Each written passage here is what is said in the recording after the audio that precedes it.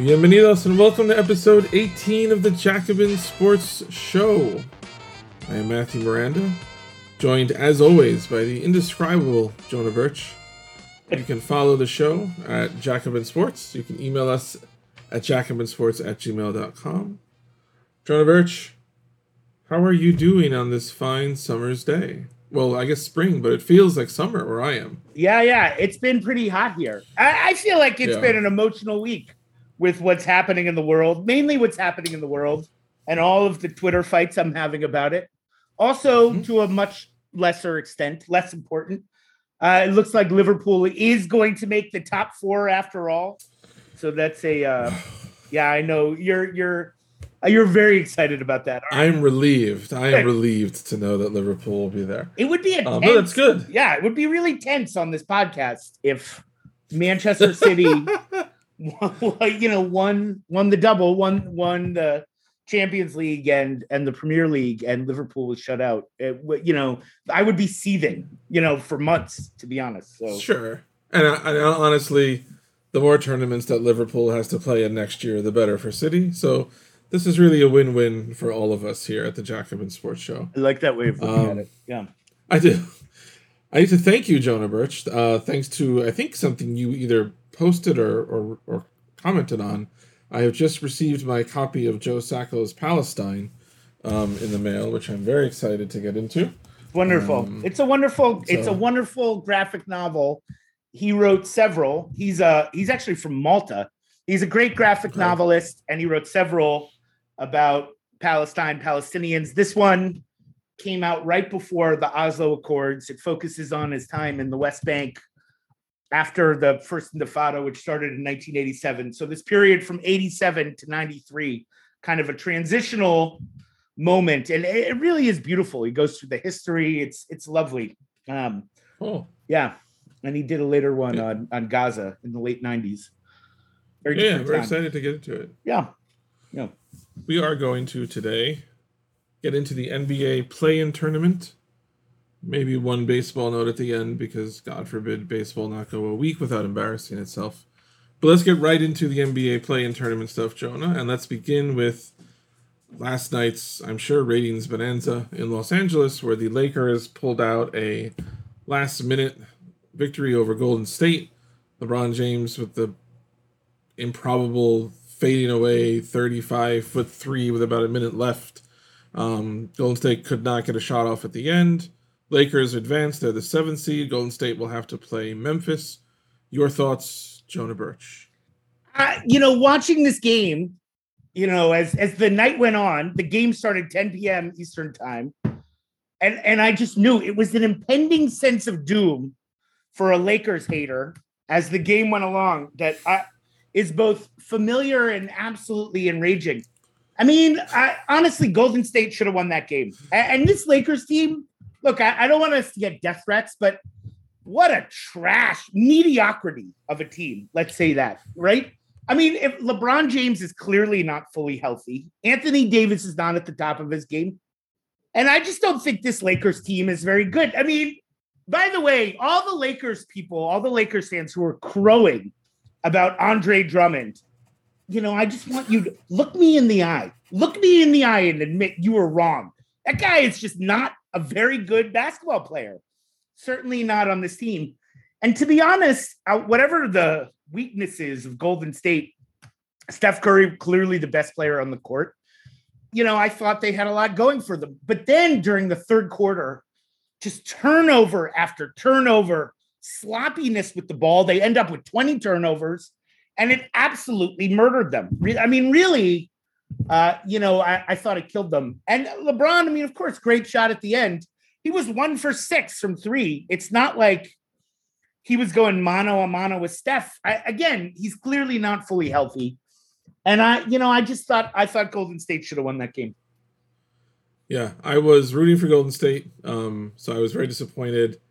The turnovers killed me, and I'm a Knicks fan. I'm not even that invested, but to me, the worst way you can watch a team lose is when they cannot keep the other team off the offensive glass. Like, I cannot stand when your team needs like one stop and they just can't get a defensive rebound. but turnovers is maybe the next worst way to watch a team lose. And like Golden State was just, Draymond is whipping these passes that have no chance of getting through these windows. It's literally not even a window there. It's just a wall that he's whipping the ball at. So frustrating to watch.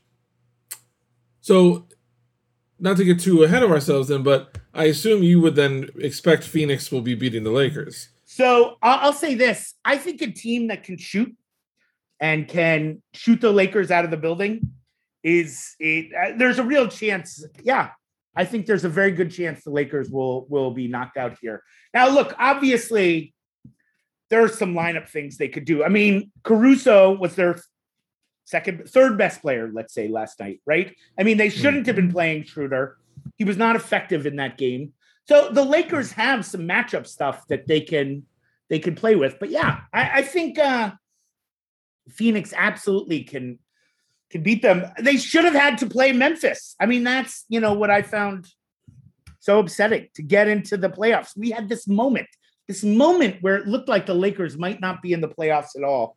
And it was, it would have been such a moment of joy for me. Like if the Celtics season is going to be trash, then at least the Lakers season could be complete trash. And I guess we still have that possibility, but yeah, I thought they were going to lose. It was incredible watching in the second half. I think every single time Steph Curry passed midcourt, there would be two people on him immediately, forcing him to give up it was literally 24 minutes of like you were watching a game at the Y or middle school where one kid is just so much better than everyone else that like they won't even let him shoot. It was astonishing to watch. We've seen all kinds of defenses against Steph, but that really was just a reminder. LeBron clearly not at his best. Curry he's sick, man. He's so good.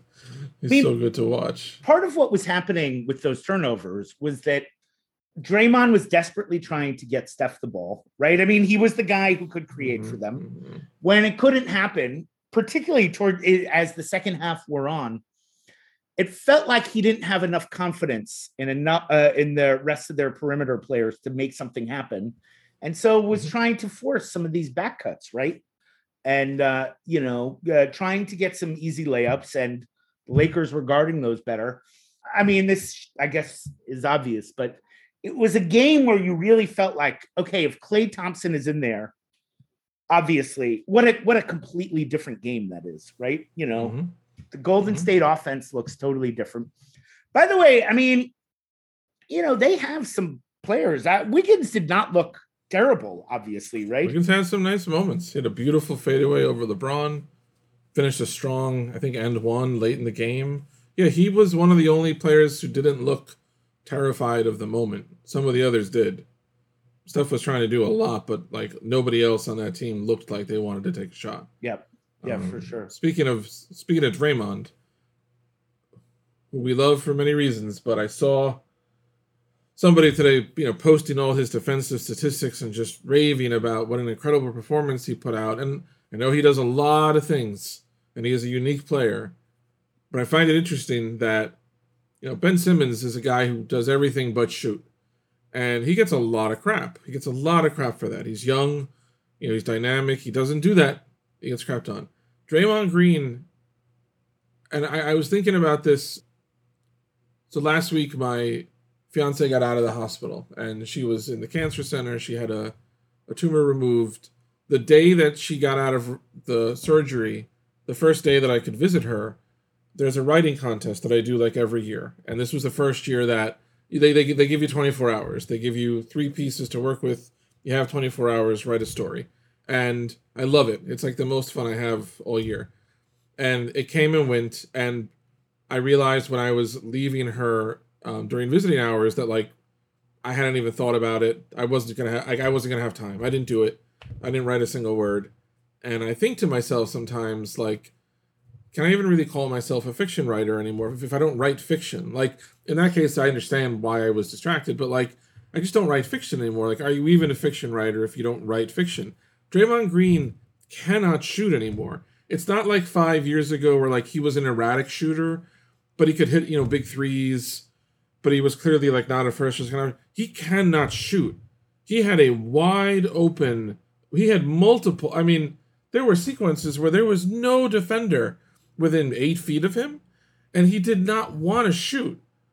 I mean, what do you make of Draymond Green? Well, what happened? I mean, he used to be able to shoot a little bit. He used right? to be able to shoot. Yeah. Honestly, at this point, I get the impression he's so all up in his head, that whatever, it's a mental thing more than anything. I mean, either that or he literally hasn't practiced shooting 3-pointers in years and years. I thought about that. I'm like, he's doing so many other things. Maybe he just doesn't have time to shoot. The thing that makes Draymond different than Ben Simmons, and Ben Simmons is a player with a lot of talents, and obviously, that Draymond, his ability to play off of Steph is so unique. I mean, the way they complement each other, right? And the way in which Draymond is setting Steph up, they have a beautiful basketball relationship in a way that it's just not true of Ben Simmons and, certainly not Embiid or anyone on the Sixers. And there's a symbiosis there that is very difficult to guard as he's trying to figure out how to get Steph space, right? And get him the ball in a position where he can get a shot off. And that's a, there's something lovely there. Now, the flip side is Draymond has some real liabilities. I mean, I thought he might get kicked out of that game last night. I don't know if you were thinking that while watching it, but I think he got attacked. I think you always think that when you watch Draymond. Right. You're just like, Draymond, you're at an 11 right now. You need to be at like a 6, right? Just take it down 5. But yeah, I mean, and then I don't know.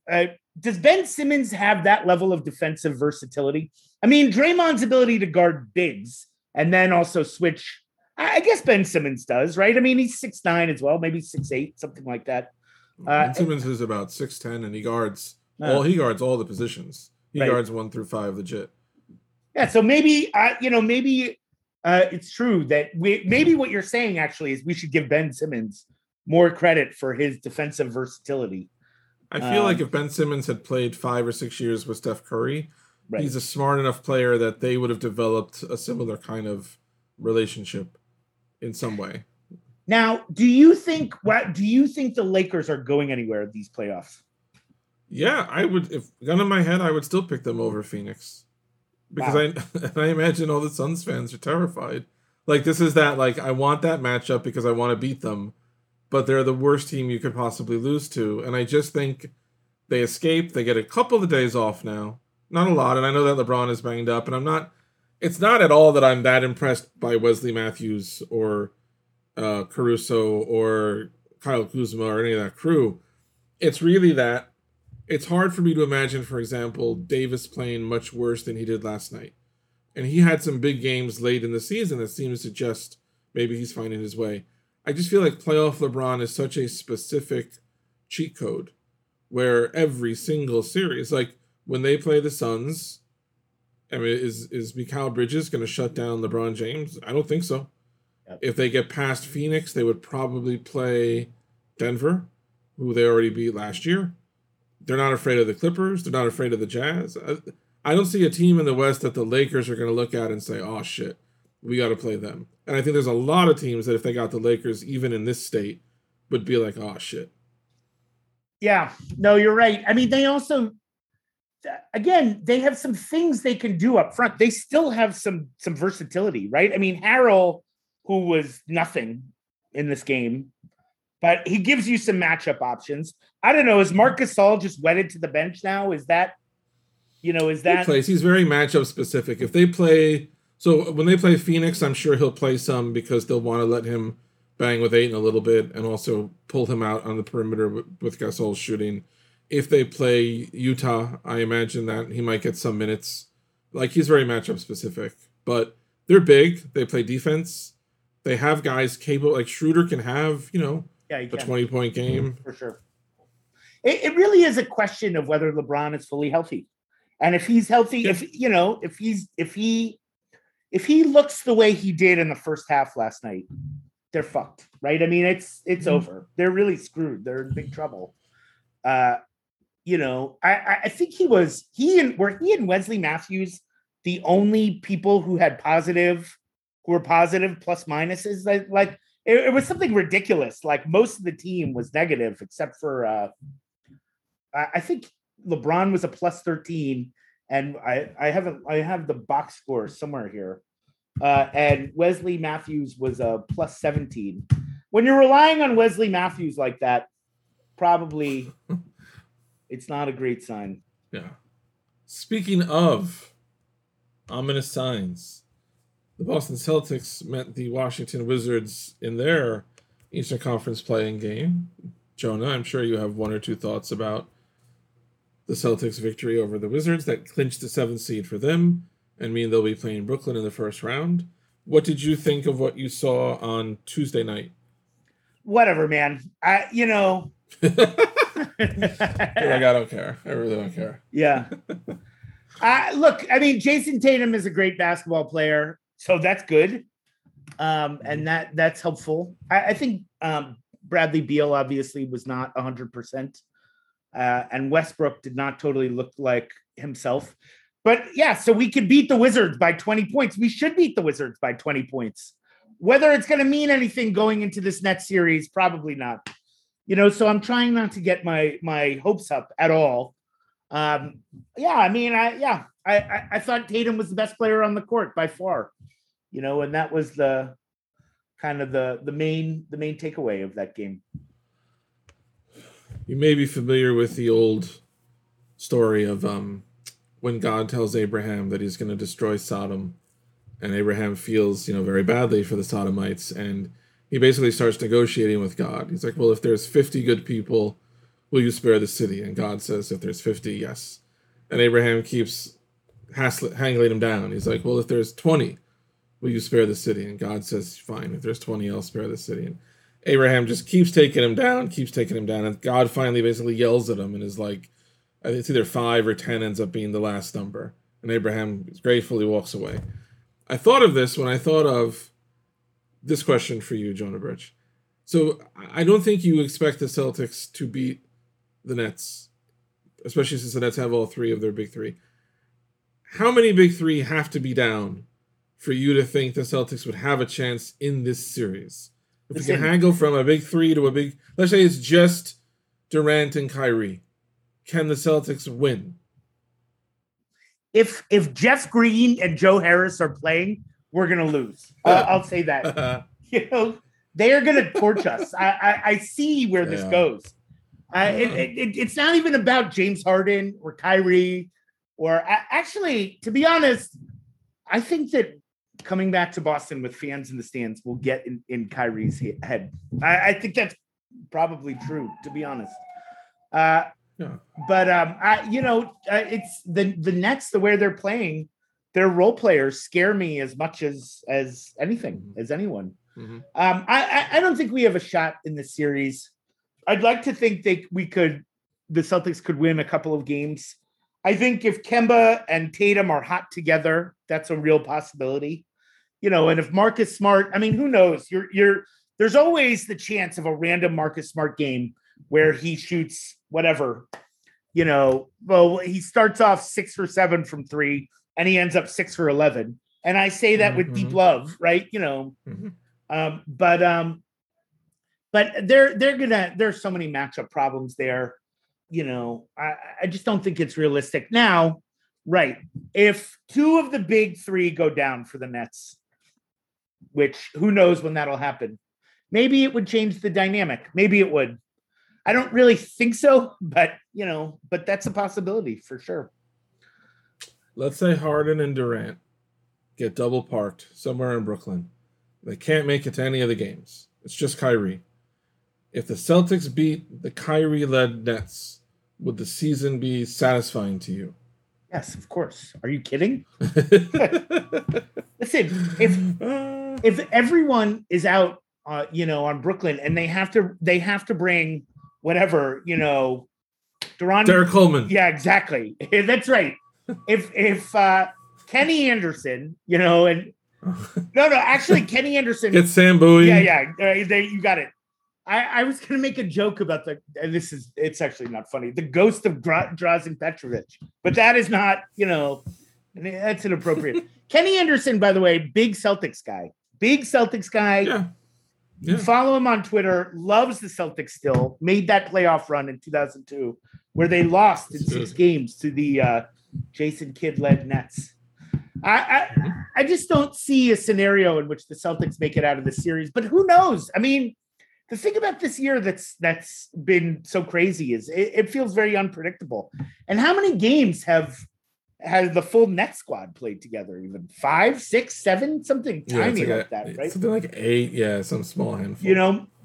Maybe Brad Stevens has something up his sleeve.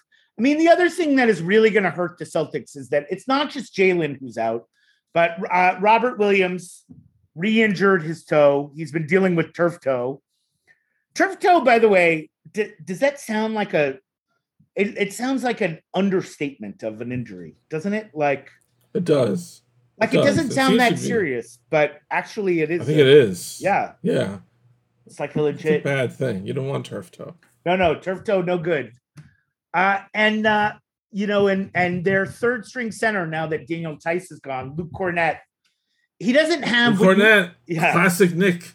He had some quality bench seasons. He did. He's not he did. He lacks Robert Williams' athleticism, is what I would say. He lacks your athleticism. He is not an athletic fellow. That's true. Well, you haven't seen me. I could jump out of the gym, my friend. That's true. If you can get into the gym, Luke Cornett is behind you. Yeah, and so Rob Williams, who we're no longer calling Time Lord, is he adds a lot to the team, not just in terms of his ability. I mean, he's as a finisher, he's one of the best lob finishers in the league. He obviously is an excellent rim protector. He also is a very good passer, underrated passer. And as someone who can, be part of the offense from the top of the key, Luke Cornett just obviously cannot, recreate that. So both of those injuries obviously are really going to hurt this team and probably make this less of a competitive series than it otherwise would be. So NBA history has been peppered with famous one-on-one matchups. There was Will Chamberlain and Bill Russell. There was Magic Johnson and Larry Bird. For a few years, there was LeBron and Steph. But in the world of Jonah Birch, these all pale before what you get when Russell Westbrook and Marcus Smart collide. The consummate pros and the people that Jonah Birch wants to live his life like. So I want to know, what was it like for you, Jonah, to see your two cosmic heroes battling each other on the same court? Was it hard for you to watch? Were you just flagrantly anti-Russ because this was Boston Garden, damn it? Yeah.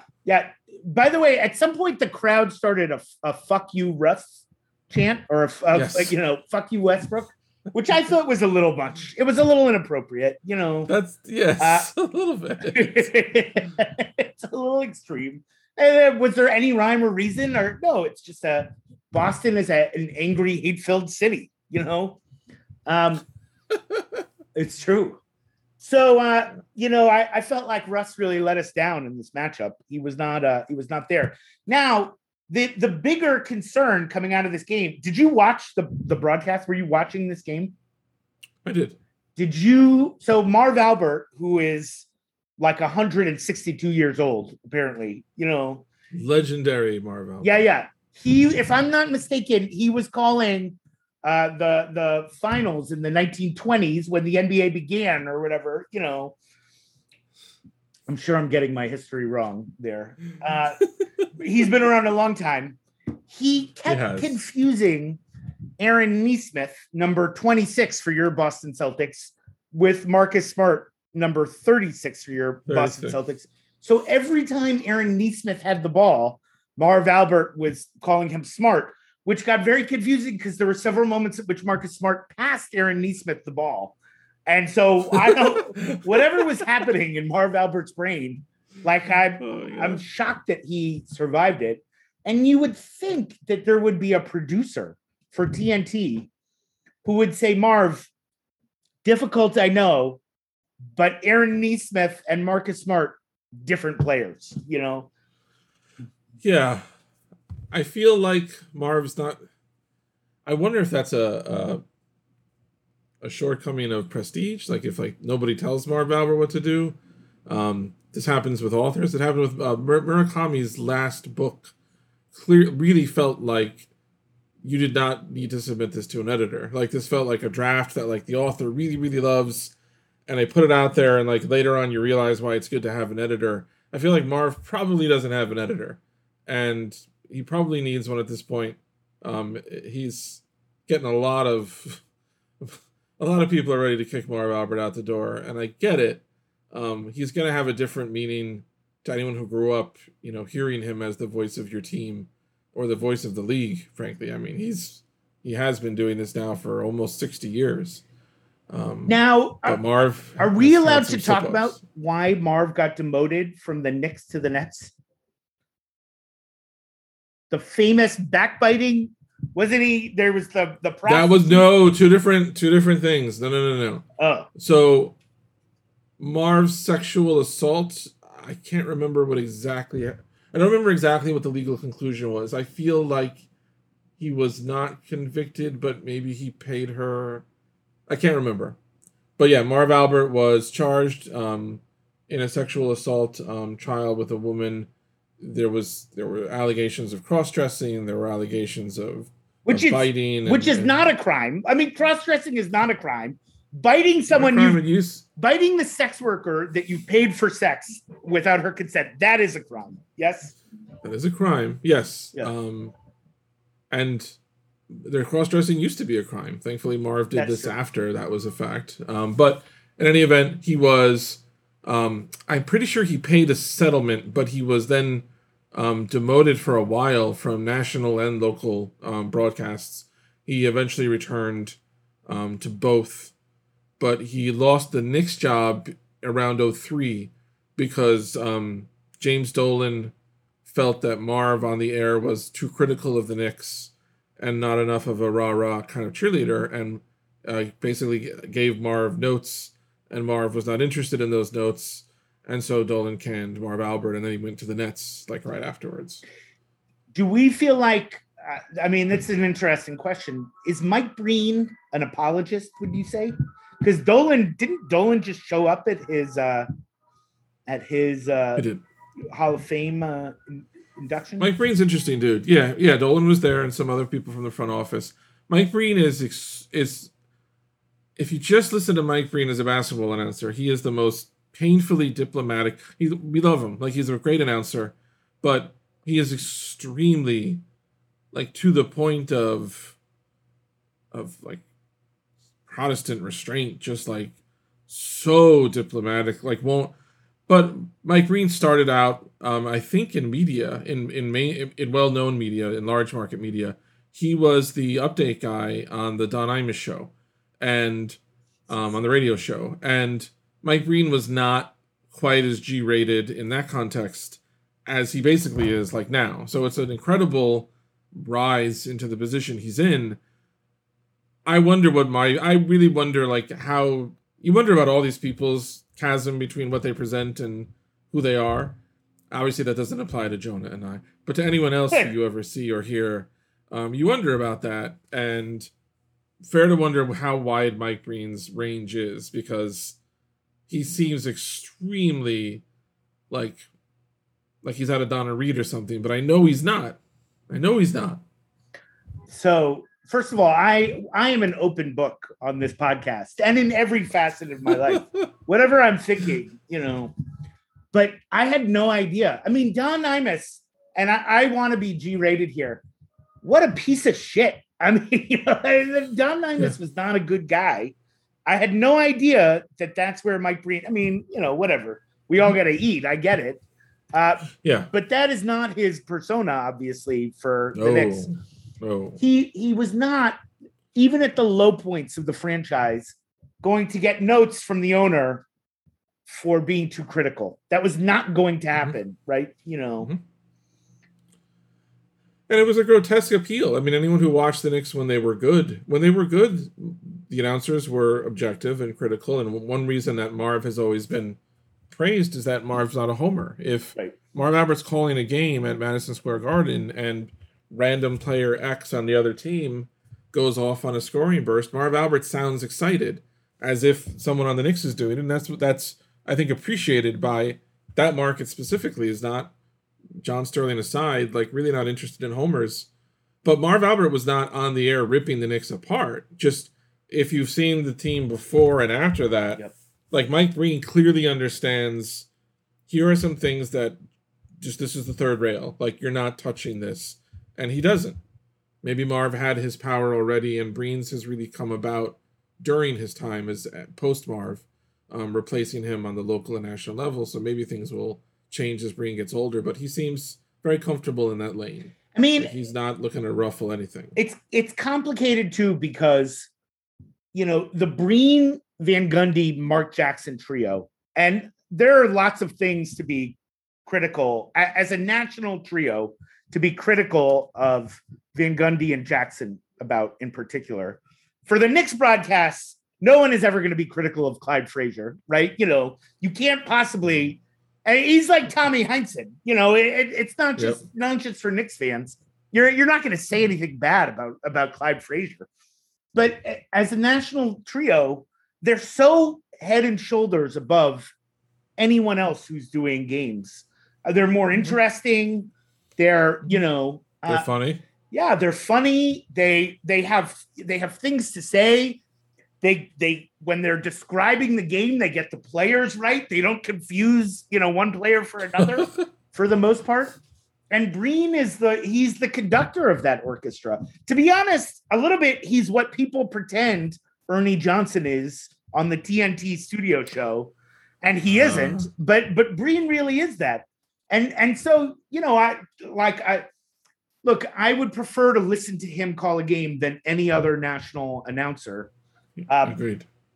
Totally. He does have, you're totally right, this waspish, a little anodyne, that, for example, is the antithesis of Marv Albert at his peak, right? In the 90s, who felt very, whatever, New York. And I don't even, that's not even, Yeah. Let's rip through a few of the other play-in games and matchups that are coming. I don't know if you watched any of Memphis and the Spurs. It was good God. And like they've heard this charge for years, and I haven't always thought that it's fair, but it applies in 2021.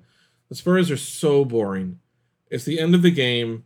It's a close game, season may be on the line, and you have to work with what you have. Like, this isn't an indictment of their team, just as an outsider watching Rudy Gay and DeMar DeRozan in 2021 taking all the big shots, like, to me was very sad. Like, sad in the sense that, like, they're probably not going to make all those shots, and you don't have apparently people young enough that you're confident enough in to give those moments to. I like DeRozan, I like it, but it was so dull watching that team play. Yeah, that's true. And shout out to the Lithuanian Babe Ruth, Giannis Valanciunas, with yet another 2020. He puts those up, man. This guy is a beast. He puts up those numbers. Charlotte and Indiana, classic 2021 Pacers. Every time you think that they're done, they win. And every time you have any faith in them, they lose. I don't know if you watched either one of those games, Jonah. They were not exciting. Memphis and the Spurs came down pretty late, but just San Antonio just stylistically is not. It's not that exciting, man. Well, so first of all, would you say that the Pacers are the Everton of the NBA? That's what I was thinking. That's fair. That's not a bad one. It's a constant battle all, actually, to be the 8th best team in the NBA. They're right there every single year, at least the 8th best team in the Eastern Conference. Sometimes, they're competing for whenever they have a great player, they're going to lose him to like whoever, Oklahoma City. They're going to lose it to someone. Yeah.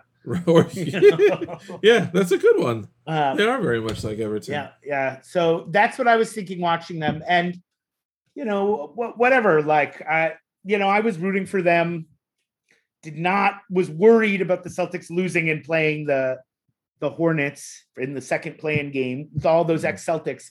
By the way, Terry Rozier, the carriage turned back into a pumpkin, and the idea that he is some superstar and Danny Ainge just didn't see it, and that Michael Jordan fleeced the Celtics on this Kemba Walker for Terry Rozier exchange. Wrong. Turned out, it felt to us, like those of us from Boston, like Game 7 of the Eastern Conference Finals against the Cavs a couple years ago, all over, right? That year that Kyrie was on the team but was out, and Hayward, was out for the season, and they got to Game 7, and Terry Rozier had been good all playoffs, and then just fell apart he just couldn't hit a shot, so it felt a lot like that. And then Memphis, San Antonio, look, who cares? I got to be honest. It's the worst thing about these playing. It was pretty bad. It was pretty bad. It was really boring. And I thought it was going to be better. Look, it's nice to see Dylan Brooks go off. And as you say, the Valanciunas Jakob Poeltl Lithuania versus Austria feels like a classic World War II European battle, but it was interesting. Yeah, it was interesting. But not who gives a shit? Yeah, not 2 hours of interesting. You felt like whoever won is just gonna go and get blown out by the Warriors anyway, right? Yeah, I'm not that excited about Washington and Indiana because I don't think either one of them is doing anything. Yeah. At least in the case of Golden State, I think they can scare Utah. But yeah, I mean, you can see where these play-in games can be exciting, but you can also see already, like, there's going to be some long, sad years of some crappy teams playing games that, like, the national audience is supposed to pretend they have some investment in, and, like, they're not going to. I mean, literally, also, last night was the reason to have the play-in games. The Lakers Warriors. Yes. Yeah. But those two teams bitched about it the whole way leading up to it. Like they finally had the right thing for it, and they're still complaining about it. Would like to point out the Knicks are now officially back. I was waiting for when we would actually have official notification. It's now formal because Atlanta's Nate McMillan has been fined before the series even begins. Fined $25,000. Why? For complaining that the NBA and its officials are biased in favor of the New York Knicks, and that now that the Knicks are back in the playoffs, they will be getting that sweet, sweet whistle that Knicks fans know they always get because the NBA needs to have the Knicks be competitive. So as Amari Stoudemire said 11 years ago, Jonah, the Knicks are back. Let me ask you this. This is a genuine question. As someone who lives in New York right now, loves New York, has lived in New York most of my adult life, but fucking hates I hate the Knicks. I'll be honest. I don't hate them the way I hate the Yankees or the Jets but there's no love there. That. Yeah. I respect that. Yeah. How worried should I be? Like, are they going to make a deep playoff run? Are they even going to get past the Hawks? I'm going to tell you right now what's going to happen. Yeah, go ahead. They're going to beat the Hawks in surprisingly impressive fashion. Wow. They're going to push the 76ers to a brutal 6 games in the second round. Some current star player that we don't know is disgruntled is going to realize, wait a minute, I am disgruntled.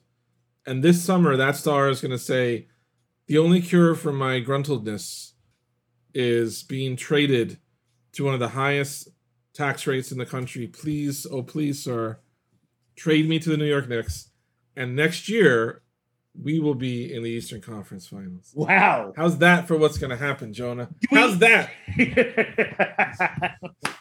Do we have any predictions about who this pro-taxation, pro-welfare state superstar is? Yes, it is super progressive NBA star Jaylen Brown. Okay, kiss my ass. Kiss my ass, honestly. How dare you? there has been a long, and we like our narratives to be long and drawn out, a long idea that when Steph ever decides I know. The Golden State run is done. He's coming to New York. So I'm not not saying you not heard it here happening first. immediately. I'm just saying when you hear it, remember that you heard it here first. Everyone tuning in, you heard it here first. Steph Curry, New York Knicks, champions 2023. I'll give the league one more year. Now, when 2023. When next year you've added the missing piece that is DeMar DeRozan, how are you going to feel about that? You know, you will never see me again if that happens. You will never see me. Do you actually just putting on your objective NBA analyst hat? You think the Knicks are going to beat the Hawks? I think it's going to be close. I think they will, because I think what the Knicks are good at translates better to the playoffs, which is officiated differently than what Atlanta does. I think Trae Young is going to encounter what James Harden often has, and even Chris Paul, which is that whistle that you get for a lot of stuff in the regular season. You're not going to get as much in the playoffs. Julius Randle has destroyed. I think it's going to be close, because I think the Hawks are better right now than any Hawk team the Knicks saw during the season. Sure.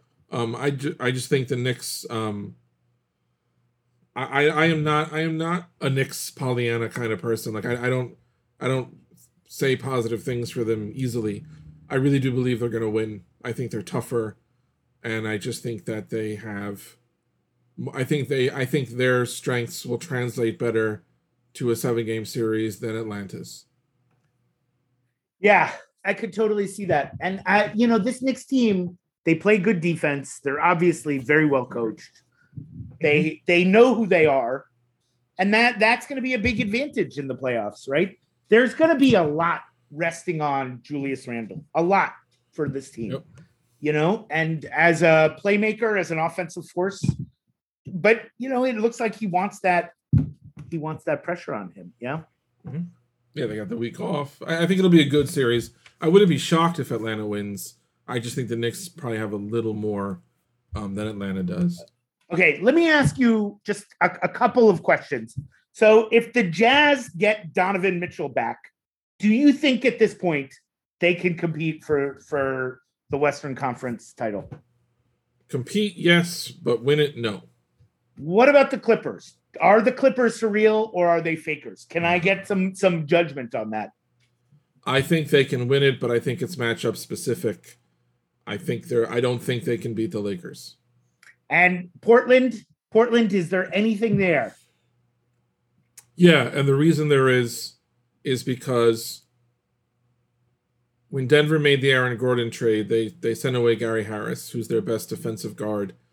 I think going into a series with Portland, you would already be, if you had Harris and Jamal Murray, you're at best, still a push with Lillard and McCollum. And with Harris being traded and Murray out for the season, guards can be up and down. But I think Portland has a legitimate chance, because I think with Nurkic back especially, it gives their front court a whole different look.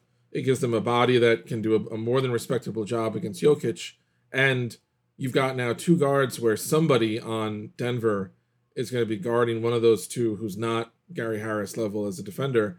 That could be a problem. So for that reason, I think Denver's a better team, but I think Portland could be a real problem for them. All good answers. Thank you. Jonah, I was just alerted to this today. A sports betting site, who I will not name because I'm not that easy, used Twitter data in order to extrapolate the most hated NBA teams in the United States, state by state. Can you guess, Jonah, what team is hated in the most states in this geographic notion that we call a country? Oh my God, is it the Celtics? The Celtics are tied for third. Okay. It's got to be the Lakers, number one. The Lakers are second. Okay. The Celtics are tied for third with the 76ers. The Lakers are second. Who could be hated the most? Wow. Okay. Wow. The most hated team. In 25 states, exactly half the country hates this team the most. This is an an incredible basketball question. Half the country hates this team the most. Is it the Miami Heat? No. Okay. Let me get. Is it the I was going to say New Jersey Nets, Brooklyn Nets? It is your Brooklyn Nets. Makes the most hated, sense. the most hated team in America. Good job, Nets. Yeah. Yes, they were the only states. Boston was most hated in Pennsylvania, obviously where the Sixers are. Makes sense. And New Jersey. Philly is the most hated in New York and Massachusetts. There you go. And then it's the Lakers in a lot of the country, but your most hated team, the Brooklyn Nets. Listen, let me say something, because now I feel like progressive NBA fans have decided, and I appreciate Kyrie vaguely saying something about Palestine. I really do. I think it matters. And he's been on, I don't know if people know this. He's been on the calls, these organizing calls for this very progressive Palestinian woman running for DA in Manhattan, right? Tabuchi. And, and he supported, obviously, the protests against the Dakota Access Pipeline. But now to be a progressive kind of left-wing NBA fan on Twitter means you need to stand up for the Nets. And damn it, fuck the Nets. I mean, I have no time for... Listen, I know there are 6 actual Nets fans in this country, and I know them all. I mean, I had a professor who was a Nets season ticket holder going back for years and years into New Jersey. And then they moved to Brooklyn, and I would go to games, and literally I would go to Nets Celtics regular season games, and people would show up at halftime, and I would look at them. They would come in, and sit next to me, and I would go, why? Why would you even come to this game, right? To watch for the second half. Now, there were some people, I don't know, have you ever been to a Nets game? I have not. So there was a guy, I don't know if he's still around, Mr. Whammy. Mr. Whammy used to go, his thing was to like heckle the opposing person taking team's free throw shooter. And, he was kind of a Nets fan legend. But the whole thing is ridiculous. The Barclays Center is a shitty place to watch a basketball game. It just is. Like, and if you're from New York and you're not a Knicks fan, I don't have any respect for you.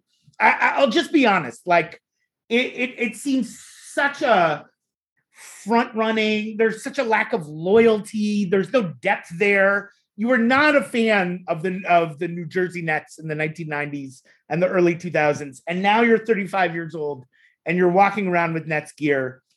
I have a fundamental lack of respect, which meant that when de Blasio, I don't know if you saw this, did his press conference rocking the full Nets outfit, looking very authentic. Yeah, there was something profound there about Now, am I being too harsh? Did you see Andrew Yang shooting hoops the other day? Yeah, he was at West 4th, right? The West 4th Street playground. Yeah.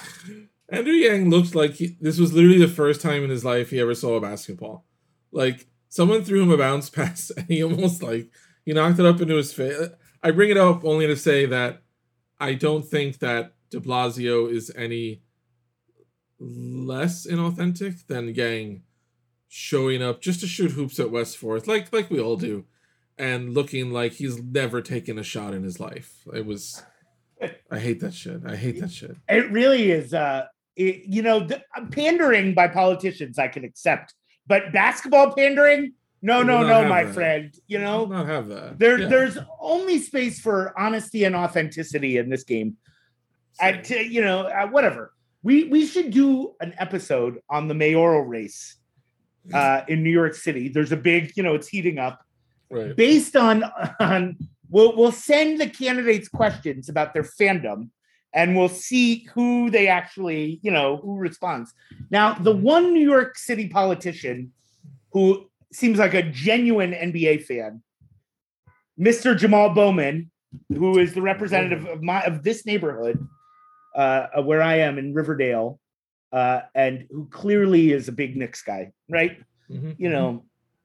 I don't agree with everything he says, but I respect him. Speaking of people that we don't agree with, but in this case do not respect, and I think this will probably be the note we end the show on. Jonah, I know that you are aware of the latest Tony LaRussa-ism in baseball. Would you like to reflect on LaRussa's latest? I don't even know what to call it. I really don't know what to call it. In case you're not aware, Tony LaRussa now is the manager of the Chicago White Sox, and a couple nights ago, they were blowing out the Minnesota Twins. I think it was 15-4, and the Twins. I mean, the game was such a blowout that I think Rocco Baldelli is the Twins manager. He brought in a position player, which teams will do to save their bullpen arms. They'll bring in just anybody to just throw the ball over the plate and try to save the bullpen. But this particular player who came in was not a good pitcher. Fell behind 3-0 to, I'm not sure. I can't remember the name of the hitter. Mercedes. Thank you. Yes, Mercedes. Fell behind 3-0, lofted just a ridiculous pitch up there, and the hitter creamed it. He hit a home run. He crushed it. And his own manager, Tony LaRussa, criticized him after the game for swinging at the pitch. The Twins, I think it was that same night, threw behind a White Sox hitter who came up later, clearly to show their displeasure with, anytime a person of color in baseball touches an unwritten rule, there's basically a fight that's about to happen. And LaRussa not only doesn't defend his player, but actually basically seems to support, he said he was fine with what the Twins did. He was fine with the other team throwing at his team because he doesn't think his hitter should swing 3-0. I have thoughts, but Jonah, I know you have feelings, and on the Jacobin Sports Show, feelings come first. What would you like to say about this? So many feelings.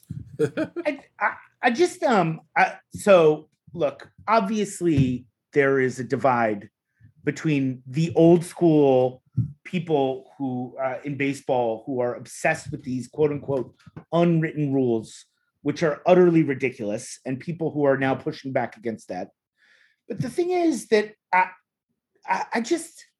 the idea of Tony LaRussa lecturing some kid, he's 28 years old, but on his team for, I don't even know, like classlessness. He called them clueless is what he called them, for hitting a home run, doing his job in a competitive Major League Baseball game. And, so apparently that's a violation of baseball's unwritten rules. But being a drunk driving racist like Tony LaRussa isn't, because he keeps getting jobs, even when he gets arrested. Just shut up, Tony LaRussa. Wasn't he arrested right after he got hired? Did he get the DWI right after they hired him? Literally right after he got hired, before the season started, he gets arrested. Yeah. Not for his first DUI. Well, it's either his second or maybe even, I think it's his second. Who is this guy? What does he have on these owners? And now there's a lot of discussion. Is his clubhouse in revolt against him? I hope it is. I mean, I hope so. Some of his players basically came out and said, if you don't want the other team to hit a home run off of your first baseman who's pitching, bring in an actual pitcher. Bring in a real pitcher, and this won't be an issue.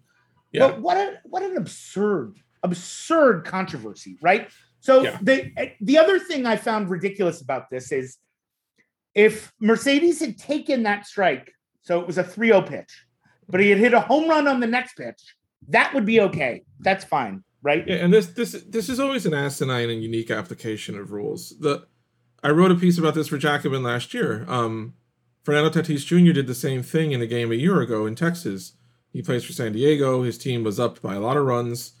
The other pitcher fell behind in the count, and Tatis hit a grand slam. And all the reaction from the old guard of baseball was to blame Tatis for having success. I didn't play Major League Baseball at all, but I've played at multiple levels. My father was scouted. He played even higher. It is absolute bullshit to pretend that you can't swing 3-0.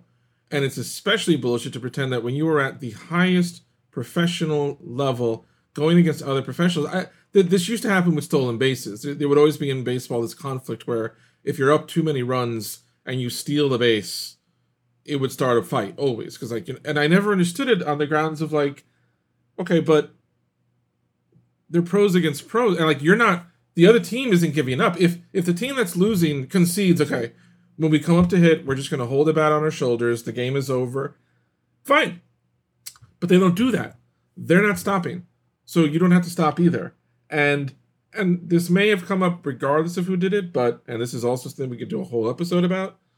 Baseball has a real long racist history of depending who does something, even the terminology is different. Where Pedro Martinez has dark skin, if he consciously throws up and in, he's a headhunter. If Roger Clemens, who has white skin, does exactly the same thing, he is playing quote-unquote good old-fashioned country hardball. Baseball has a long history of this shit, and seeing it happen, again, and LaRussa is lucky that the White Sox have gotten off to the good start that they have, because I think that protects him right now from like a revolt by the players, but there's no way, Right, so they've been excellent, and he has a very talented team, right? He does. Look, the guy, first of all, he knows how to pick his teams. I mean, he was on those A's teams in late, he was the manager of those A's teams in the late 80s and the early 90s when they were one of the best teams in baseball, and they had how many superstars? I mean, McGuire, Canseco, Dave Stewart, yada, yada, yada, right? All that, Walt Weiss, Carney Lansford. They were a very talented team, right? Ricky Henderson, obviously. And then he goes to St. Louis during the Pujols years, and another very, very good team, and he wins, more World Series or whatever. Yeah, I'm just I mean, pre-Oakland, there was in '83. His first job was with the White Sox. He won 99 also on the White games Sox, year. right? Yeah, those are great teams. Some of them. He knows how to pick it. Certainly, he knows how to pick them. That's right. Mm-hmm. But so the unwritten rules and the way that they are selectively enforced, I think it's a real. You're totally right. I mean, that's the central story here, and there's a generational divide, and there's all these racist undertones. Absolutely, that's true. And there's a class also level to this in that, like Tony LaRussa is celebrated as a manager. He's in the Hall of Fame.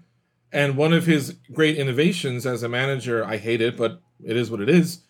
Tony LaRussa was the person who came in, and it's called creepy in LaRussaism. Like, he was the one who really brought to the forefront the idea of like matching up individual pitchers for one batter at a time. Right. You would bring in now, though that's against and the closer, all of that is anti the tradition of the game. Baseball never had that. When someone in the managerial class brings in that kind of an attempt at reform, it is celebrated and it becomes the foundation for like why he's a baseball genius. But when one of the employees in the sport does something that's outside of the tradition or the norm, oh, now you're violating this unwritten rule, and you should have a projectile thrown at you, possibly in a way that injures you and damages your ability to make a living, because that will teach you to not step outside of your lane. You're just an employee. Shut up and dribble, shut up and swing, whatever. But this old fucking Skeletor is managing your team because his entire legacy is built on, let me change this tradition, but it's okay. I'm white, I'm a manager, it's good. And it's one of the things baseball really, even 20-something years into this century, they don't ever grasp on it like at all. Unless you people think that you're I mean, Tony LaRussa has been very open. He does not like immigrants. He does not like Black Lives Matter in a game that is increasingly dominated, of course, by people from the Dominican Republic, from all over Latin America, right? So it's impossible to get away from these, the subtext there. He's made that very explicit again and again and again. Mm-hmm. Anyway. I'm going to end on that because I feel spent from our LaRussa discussion and I have to go to my daughter's soccer practice. I tried to go through her routine with her yesterday, and I have somehow pulled a muscle that I was not even sure existed. So this will be a delightful afternoon in the 86-degree, unusually warm Rochester May weather. Listen, make sure you're back for Sunday, right? I mean, you got to get the treatment and make sure when the Knicks start the playoffs. I'm going to stretch. You're 100%. I'm going to get all my stuff ready. I'm going to be ready to go. Sunday, Wednesday, Friday. That's your Knicks Hawks schedule. I know you're all waiting for it. Thank you for joining us for another week of the Jacobin Sports Show. This was episode 18. Our producer, who always makes us sound humane, is Connor Gillies. Please remember to follow the Jacobin Sports Show on Twitter at Jacobin Sports, JACOBIN, and email any thoughts or questions or suggestions to jacobinsports@gmail.com. Next week, we will have Louisa Thomas on from The New Yorker. Keep an eye out on Twitter for that, and also you can find us on Spotify and Apple and scrolled on the bathroom wall somewhere. Thank you, everybody. Please have a nice day. Au revoir.